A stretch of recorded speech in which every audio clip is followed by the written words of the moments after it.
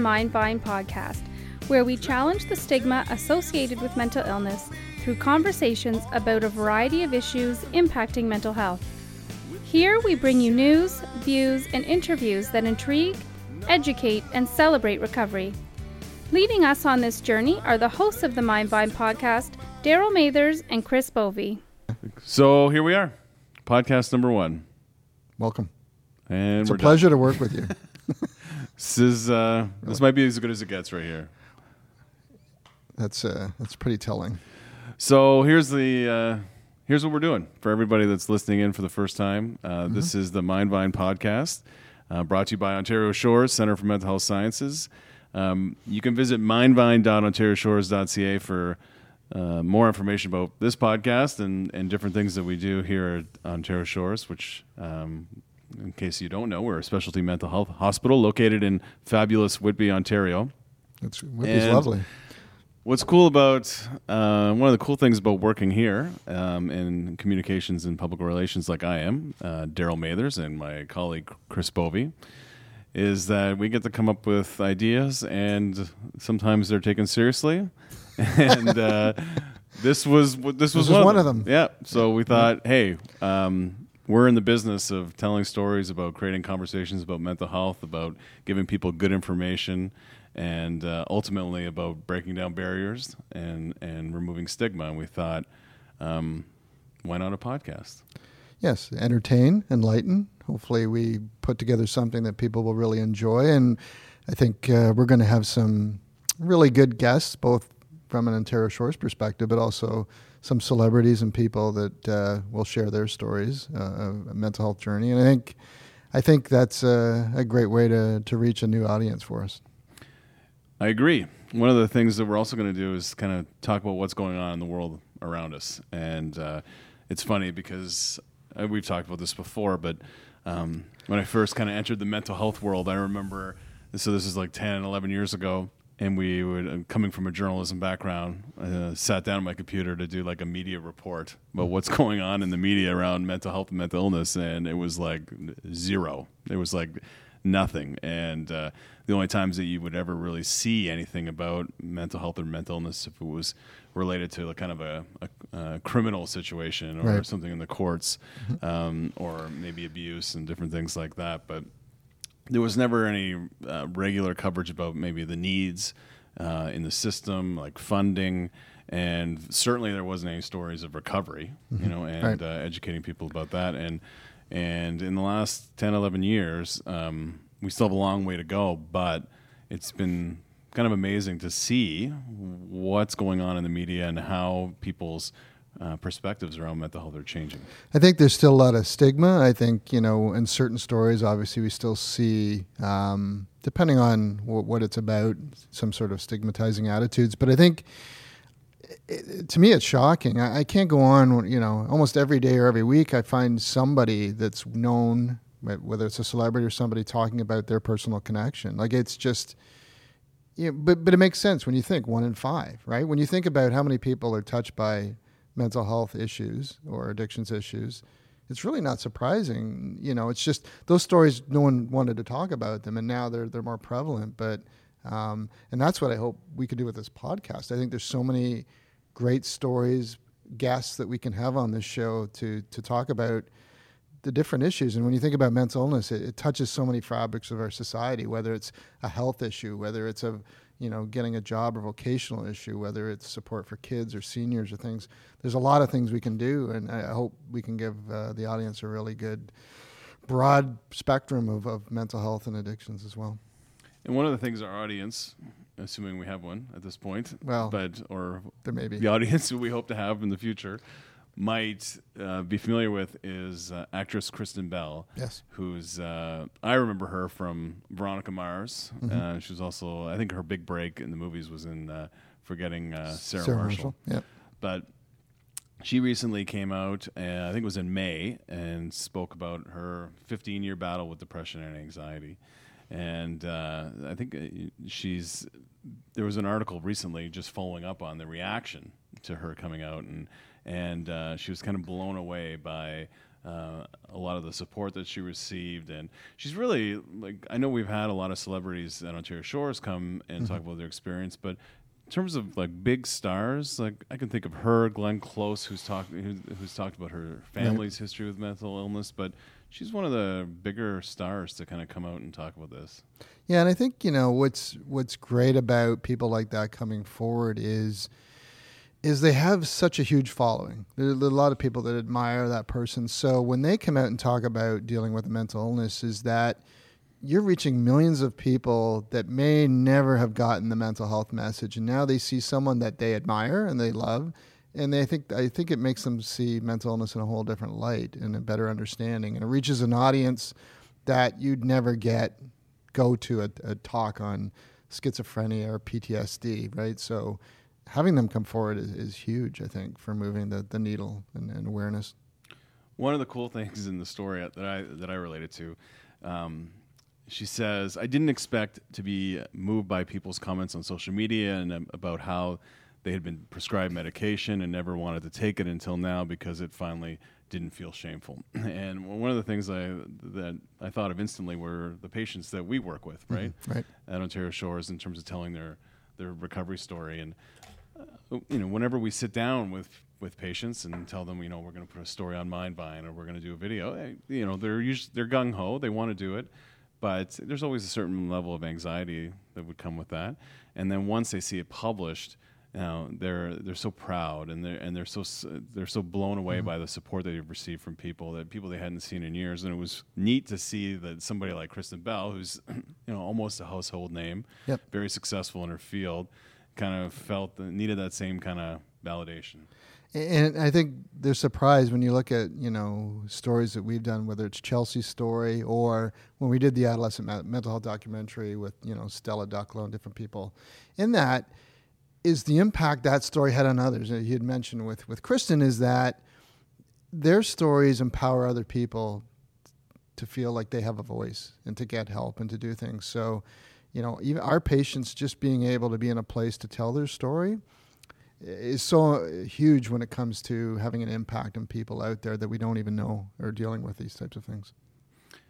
So in the next segment that we're going to, segment of our podcast, we're going to have Barb Milden on. Yes. And she's the VP and Chief Nursing Executive here at Ontario Shores.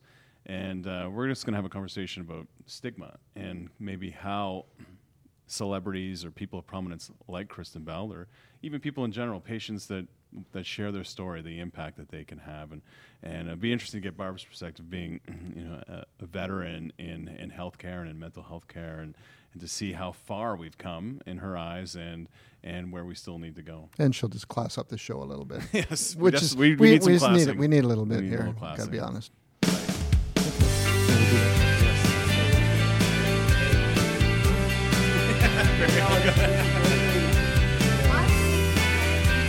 Yes, pretty much. It's the way we were working with it. There we go. So thanks for joining us. This is our first podcast. And it might be our last. It could be the last. We'll see. So one of the things that we're trying to do is obviously just ignite conversations around mental health and mental illness and offer some of the expertise that we have here at Ontario Shores in terms of treating people with mental illness and our partners, right? We're going to be connecting with our partners over the next couple months and hopefully years in this kind of forum. And one of the things that we were kind of talking about just before you came was about kind of how stigma and mental illness is portrayed. And we were talking about an article that has appeared, I think it was in May, where Kristen Bell, an actress that many people would know, like from Forgetting Sarah Marshall. She was Veronica Mars. She has a Frozen. She's Princess the big Anna one. Yeah, there you go. in Frozen. And she came out and kind of revealed that she'd been suffering with depression and anxiety for 15 years, and she's kind of kept it hidden, and now she's finally decided that she doesn't want to keep it hidden anymore, and she shouldn't have to for any reason at all. So we were wondering, like, that element of celebrity around mental health, that advocate, that's new to mental health, right? It's not something that our cause has really had a history of. And do you see it as an important role in kind of eliminating the stigma or changing views around mental health? I absolutely do, and I had the opportunity to see Kristen Bell present a year ago, so 2015, I'm pretty sure it was, at the CCHL conference, and she was absolutely amazing. So it's hugely important for people like Kristen Bell to come out and talk about feeling depressed and what they experienced during that depression. And the reason that it's so important is that it makes it real for people and it brings it out into the open. And one of the hardest things about depression and mental illness is that it is stigmatized so that people do hide with it. People like Kristen Bell, in sharing so courageously their own experience, make it okay to share it. But they also educate the rest of us about depression and about what it means. So I think it's hugely important. I think it's hugely positive. I think what Kristen and others now are doing, the Bell Let's Talk campaign included and many others, are really bringing it into the mainstream and making people hopeful that they can recover from it. Great. And I thought what was really interesting in reading about her is I think at 18, her mom had said, if you ever are going through tough times, to get help. So there was a really good message from her mom to her at a young age. What do you think the key is when we talk about stigma to really eliminate? What can we do as a society or as parents or people in the health profession to eradicate stigma?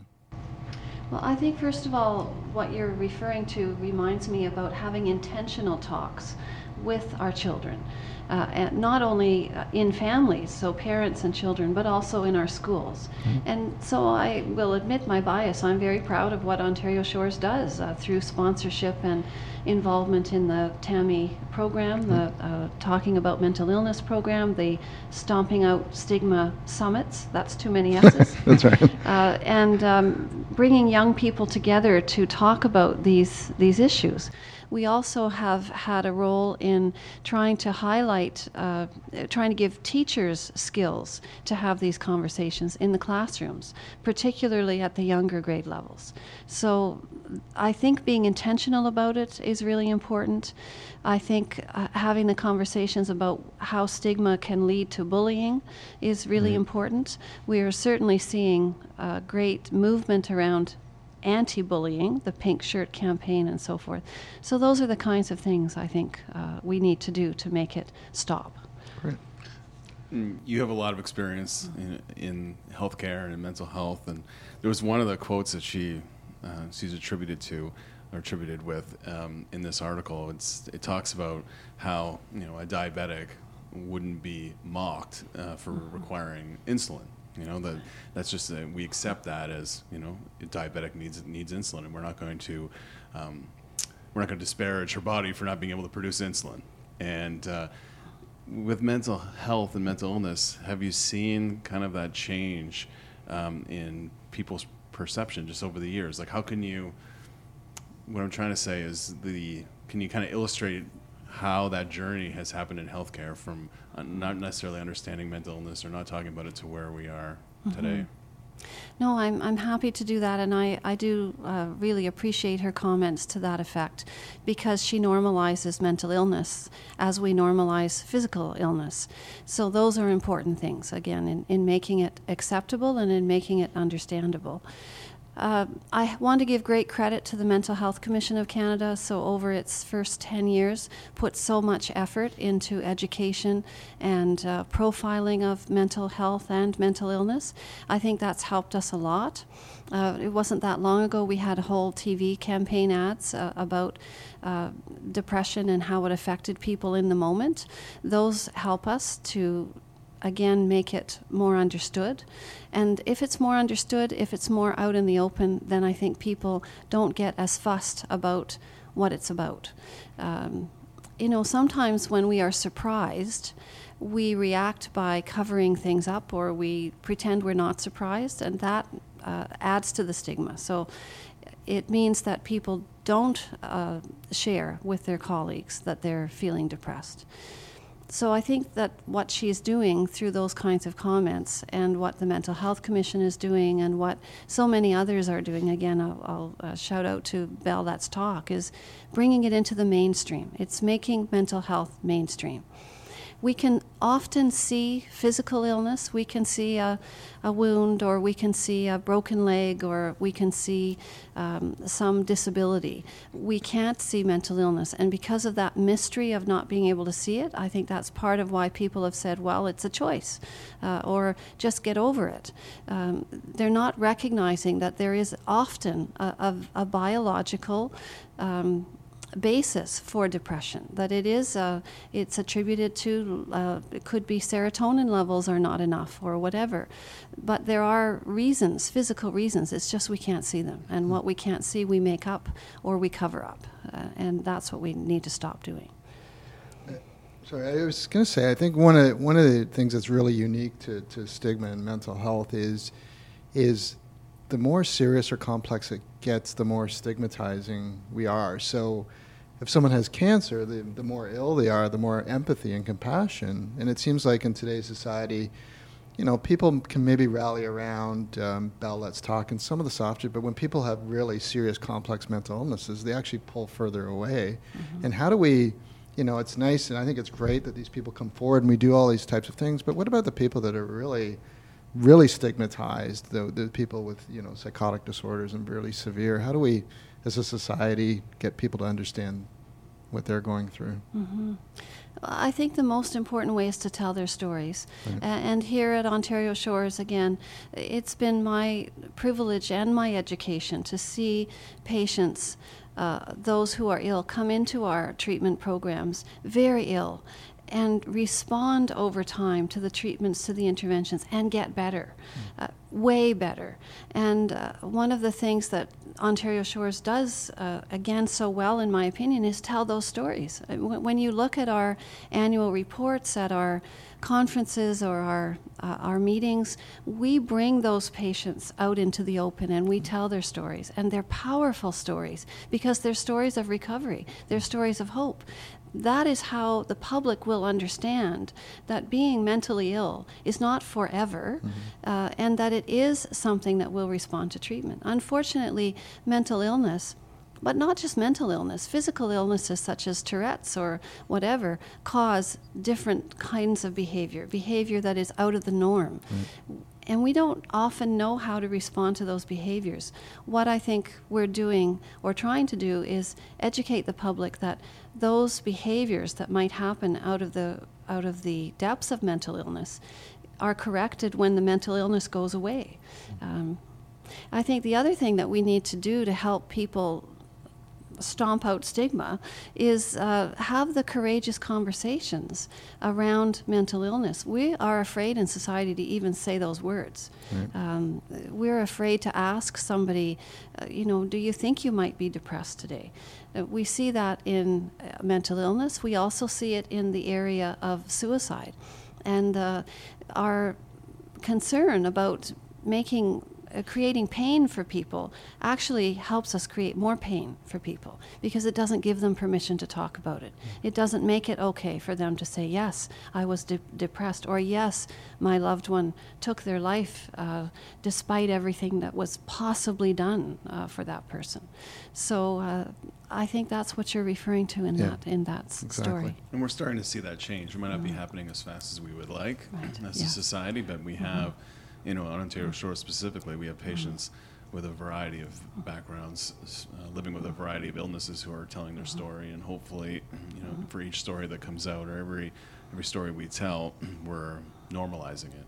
Absolutely. And I would like to reinforce what you've just said by saying that perhaps, and I've not asked her, Kristen Bell felt, that was her name, Kristen Bell, felt more comfortable talking about that because of this period of time where we've been trying to, all of us, meaning not just Ontario Shores, but society at large, has been trying to bring these out into the open.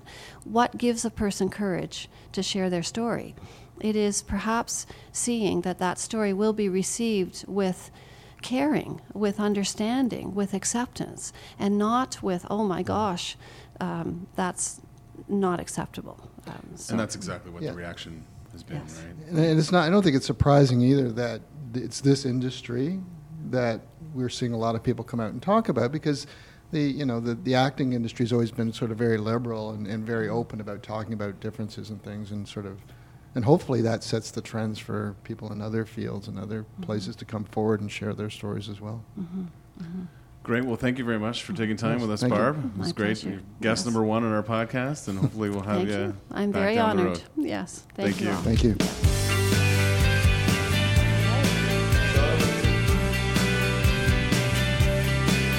All right. So moving on. So it was a good perspective. Yeah, right? first guest on the podcast. And it sounds like she's going to talk to us after again, like in the future. Should we haven't burned that bridge. We might want to book guests before she gets to talk to anybody about the experience, but we'll see how that goes. No, It was good. She was yeah, great. She's got a range of perspectives, from her years in healthcare, and I like to see, society's kind of funny, in some ways, because I think sometimes celebrities can bring out the worst in society, can represent the worst, or how celebrities are portrayed. Right. Necessarily in the media can bring out the worst in society, but they also have a lot of power when Yes. they're in control of their own message. Yeah, and I think if you see Kristen Bell and her respect, I mean, we've seen other celebrities deal with things like Britney Spears, and that has a very negative connotation. But the way that Kristen has been talking about it and just bringing really thoughtful context to the issue, again, I think really opens a lot of doors. Yeah, I mean, it's you kind of seen a bit of a snowball effect. I think Is that a Frozen reference? Is that like Could be. is that Yeah, Snowball? Yeah, that's pretty Very good. I good. didn't even try that. Yeah. But you have seen that kind of momentum building. Sure. That with we see with Clara Hughes. I mentioned Glenn Close. Right. We've seen Lloyd Robertson. We were at a conference. Yeah, I believe Stigma. where Lloyd Robertson told his story.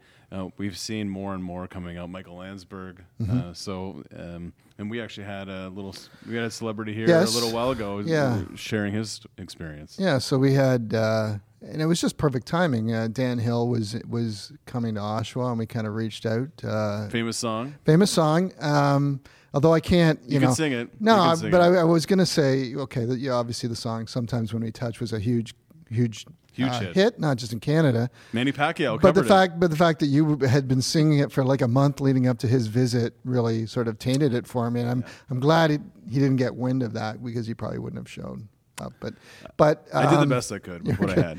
But it was, and again, it just shows you again that's that 1 in 5. We had Dan come in, and the connection to mental illness through his family, really sort of a lot of cases from his sister who had passed away, unfortunately, his mom, different people in the family, and having his perspective, and the Hill family so articulate, and not just, you think of him as a music, his career, but, his brother was an accomplished author, his sister, his dad was the first director of the Ontario Human Rights Commission and also an author, and Dan's even wrote in a book, but bringing his perspective, and even you saw it in his music, some of the things that he wrote, the personal connections. And I think, we think about music and how, growing up, we always put ourselves in songs. I don't know if you ever did that, where you kind of, lyrics had, They speak to you. they speak to you. They have a personal connection. And I think,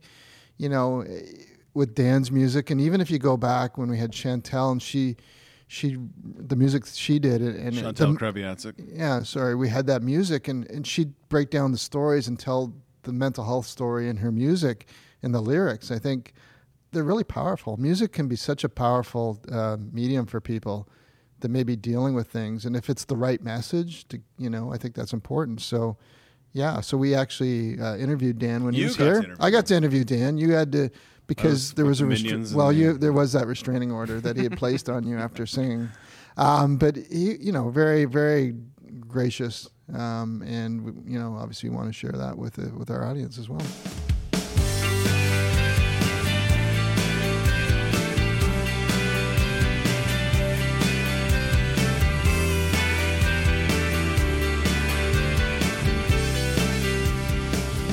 Okay.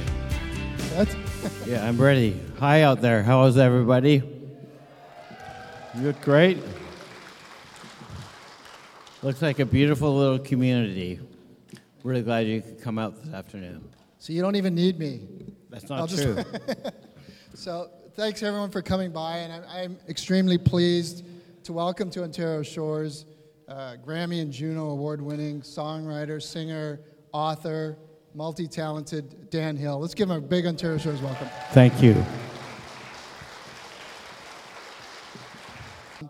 I want to just present you with something just quickly before we start. It's our own award-winning kind of campaign. It's not a Juno or a Grammy, but we at Ontario Shores did a little thing. You saw the T-shirt, a Hope campaign, and we want to present you with your very own Hope T-shirt. Oh, wow. And also your very Thank own you. Hope song that we created here at Ontario Shores. Thank you. You're welcome. So we're really excited to have Dan with us today, not only to share his great musical talent, but Dan also has a close connection to our cause of mental illness and reducing stigma as well. And thank you very much for bringing that conversation to the forefront in your words and in your music as well. So before I kind of get into the mental health connection, I wondered if you maybe could bring us up to speed on some of the projects you've been working on. And one thing I thought that's really interesting is your very unconventional relationship with boxer Manny Pacquiao. So I was wondering if you could share how that came to be. Well, the song Sometimes When We Touch has in it, I'm just another writer still trapped within my truth, a hesitant prize fighter, so trapped within my youth. And because of the line about prize fighter, to my surprise, an awful lot of boxers recorded that song. You know, often when you're a famous athlete, you can jump to different mediums. And so after every fight, Manny Pacquiao would do a concert. And as a concert, the first song he sang was Sometimes When We Touch. He was quoted as saying it was his favorite song of all time. So I managed, one day I was just flipping on the TV, and I just caught him on, I think it was Jimmy Kimmel, and he was actually singing Sometimes When We Touch, and the audience, which was largely Filipinos, were going absolutely crazy. So I thought it'd be a good idea if we got together and made a record of Sometimes When We Touch with Manny singing, me doing harmonies and sort of directing him, and then we did a video together and a little documentary on both our lives and how two people from such two different environments could come together through the love of music and become close friends. And so I went to some of his boxing matches, which I'm not a fan of, but to be honest, I don't really like the idea of people smashing each other in the head. But after the boxing match, he would go up and perform all night, and I would go on stage with him and do songs. And we did a lot of performances. Were you surprised at his vocal range and how like from a boxer to be able to sing? Yeah, well? the thing about the Philippines, that's actually my number one market in the world. Okay. I do better in the Philippines than anywhere else. I always joke it's because people can't understand my lyrics. So they're just being lulled by the music and by the sound of my voice. But it was a surprise to have Manny so behind me, and then we made a record, and the record became a hit in the Philippines. And one thing it taught me was to always be open. That the great thing about music is it puts you into positions and situations that you would never experience if you weren't a musician. So I've been lucky enough to be in a lot of highly unusual situations due to some of the success of my song. I want to touch now, your first kind of introduction growing up to mental illness, I know, came around the age of 8 Yes. with your aunt, and then later with your mother as well. And I wonder if you could just tell us a little bit about your reflections at that age of understanding what was going on, or just how things were as a young person managing in that environment. Well, it was very confusing and hard for me because when I was 8, my aunt who was living with us tried to commit suicide. And I still remember her being put on the stretcher and taken to the ambulance. It was during lunch hour. I was in grade 3. And my parents told me that even though she tried to commit suicide, she didn't really mean it. And as an 8-year-old, you have a really hard time making sense of all that. And then they said, don't tell anybody about this. So the mental illness was further pathologized by this veil of secrecy, that as if this was some rare and disgusting disease. A couple years later, my mom became very sick with bipolar. Back then it was called manic depressive, and she was taken to the hospital. And at 10 years of age, I didn't know if she ever was going to come back again. it's hard enough to figure out what mental health means at our age, but you can imagine how bewildering it would be for a child of 10. All I knew is that my mom was taken away. Every day we would write her letters, my brother, my sister, and myself. And once a week my dad would take us to visit her. And I really think it was because of the love of her family that she managed to get better.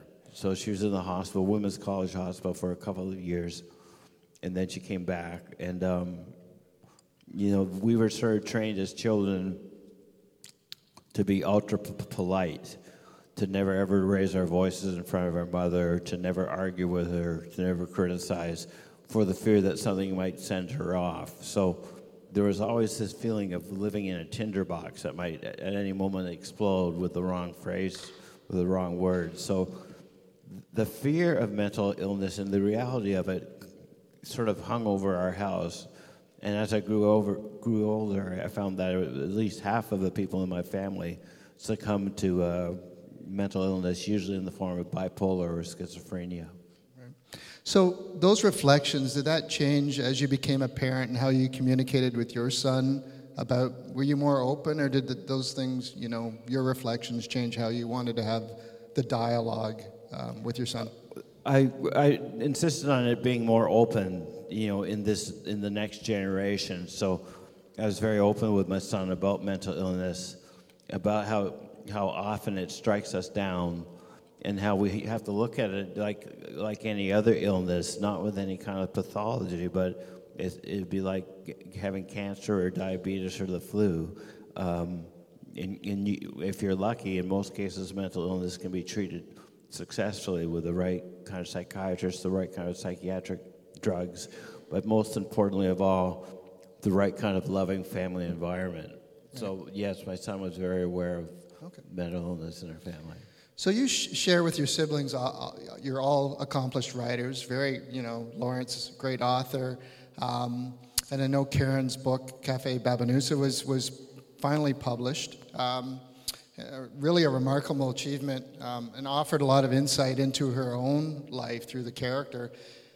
When you read that, did you find any revelations about your sister that were surprising or shocking, kind of reading in those pages?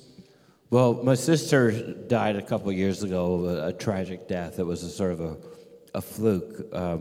She was eating dinner and some food got lodged in her throat, and she didn't get any oxygen to her brain for a couple of hours. So it was a very awful period for us because she was in a coma for about 5 days before she died.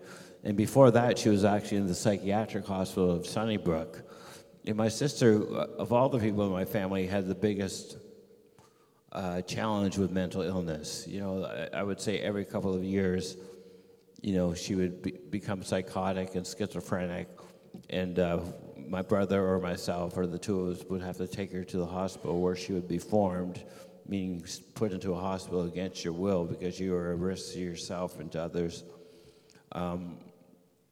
I wasn't really surprised because I went to West Berlin when she had her first bout of mental illness, and this would have been 1985.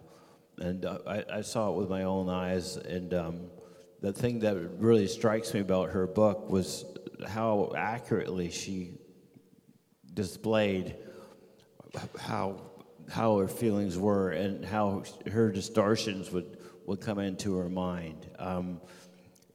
For her to write a book called Cafe Babinusa, it was such an incredible achievement considering that her whole adult life she had struggled with mental illness. So again, that was one more person in my life, one more family member who had a lifetime, struggle with mental illness. My mom actually has tried to commit suicide, and we feel that is due to her mental illness.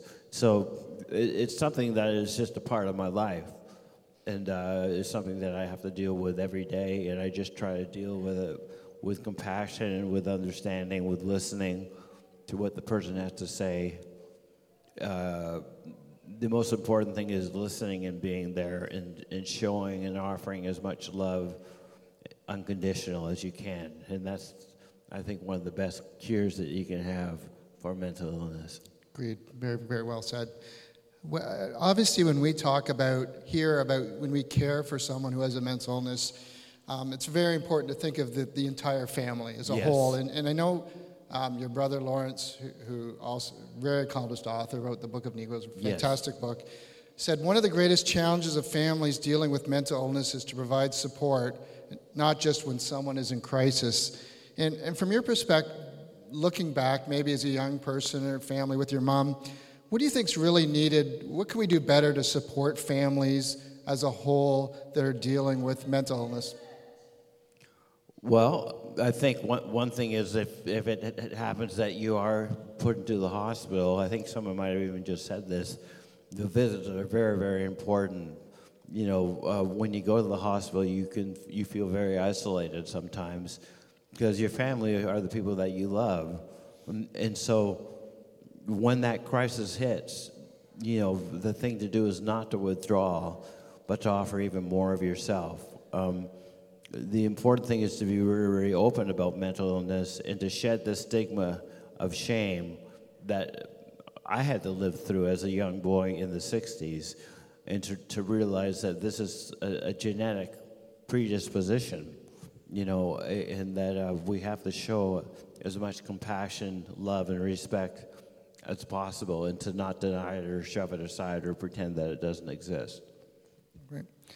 An Ontario shows that one of the sort of a neat thing as well is our hospital is the first hospital to enter into a voluntary integration with the Ontario Human Rights Commission to review our policies and procedures through that human rights lens. And what's interesting is your father was the first commissioner of the Ontario Human Rights Commission and ombudsman for Ontario. And I'm just wondering that perspective, his, you know, the civil rights, everything that went on. What was that like growing up, and what did those values instill in you as looking at life through that lens?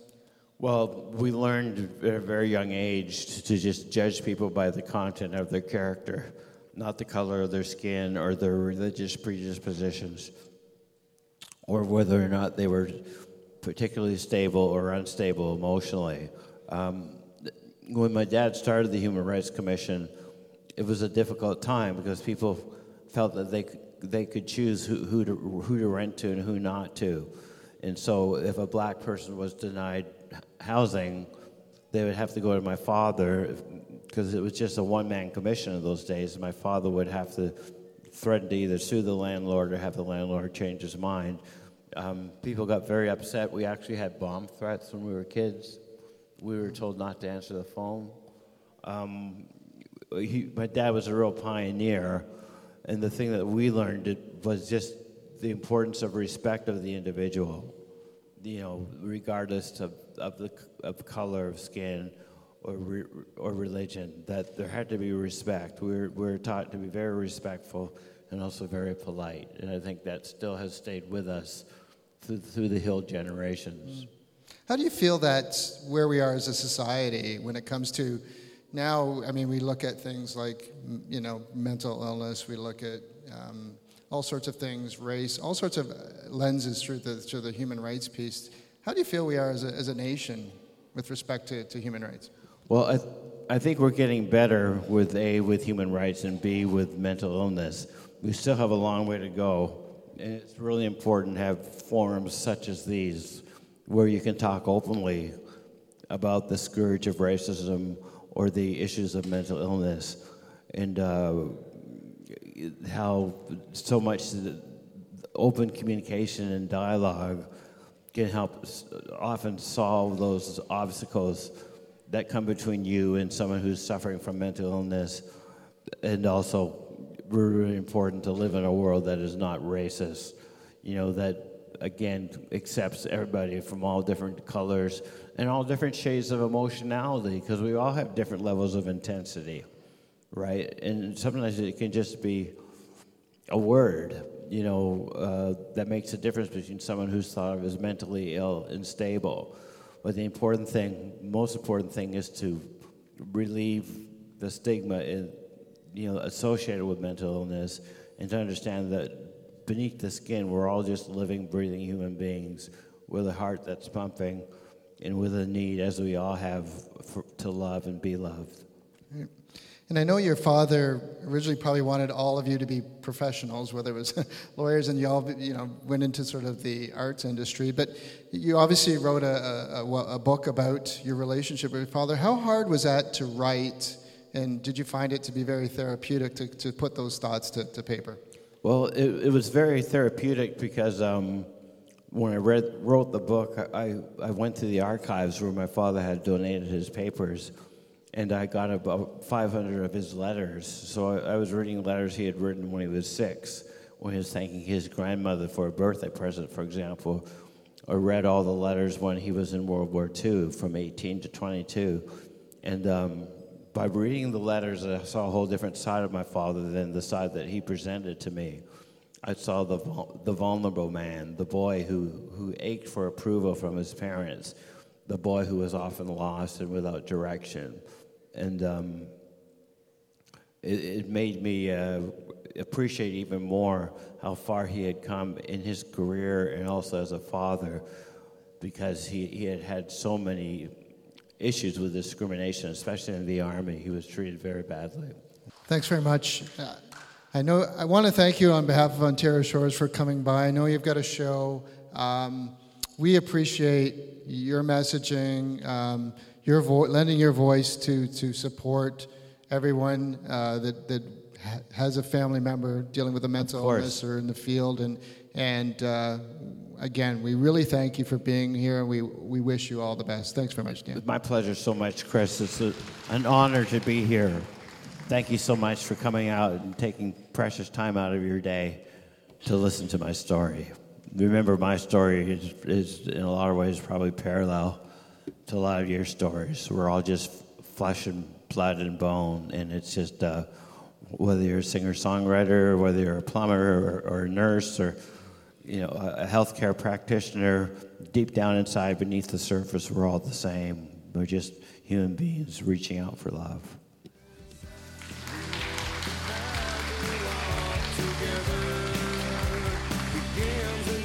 Thanks for tuning in.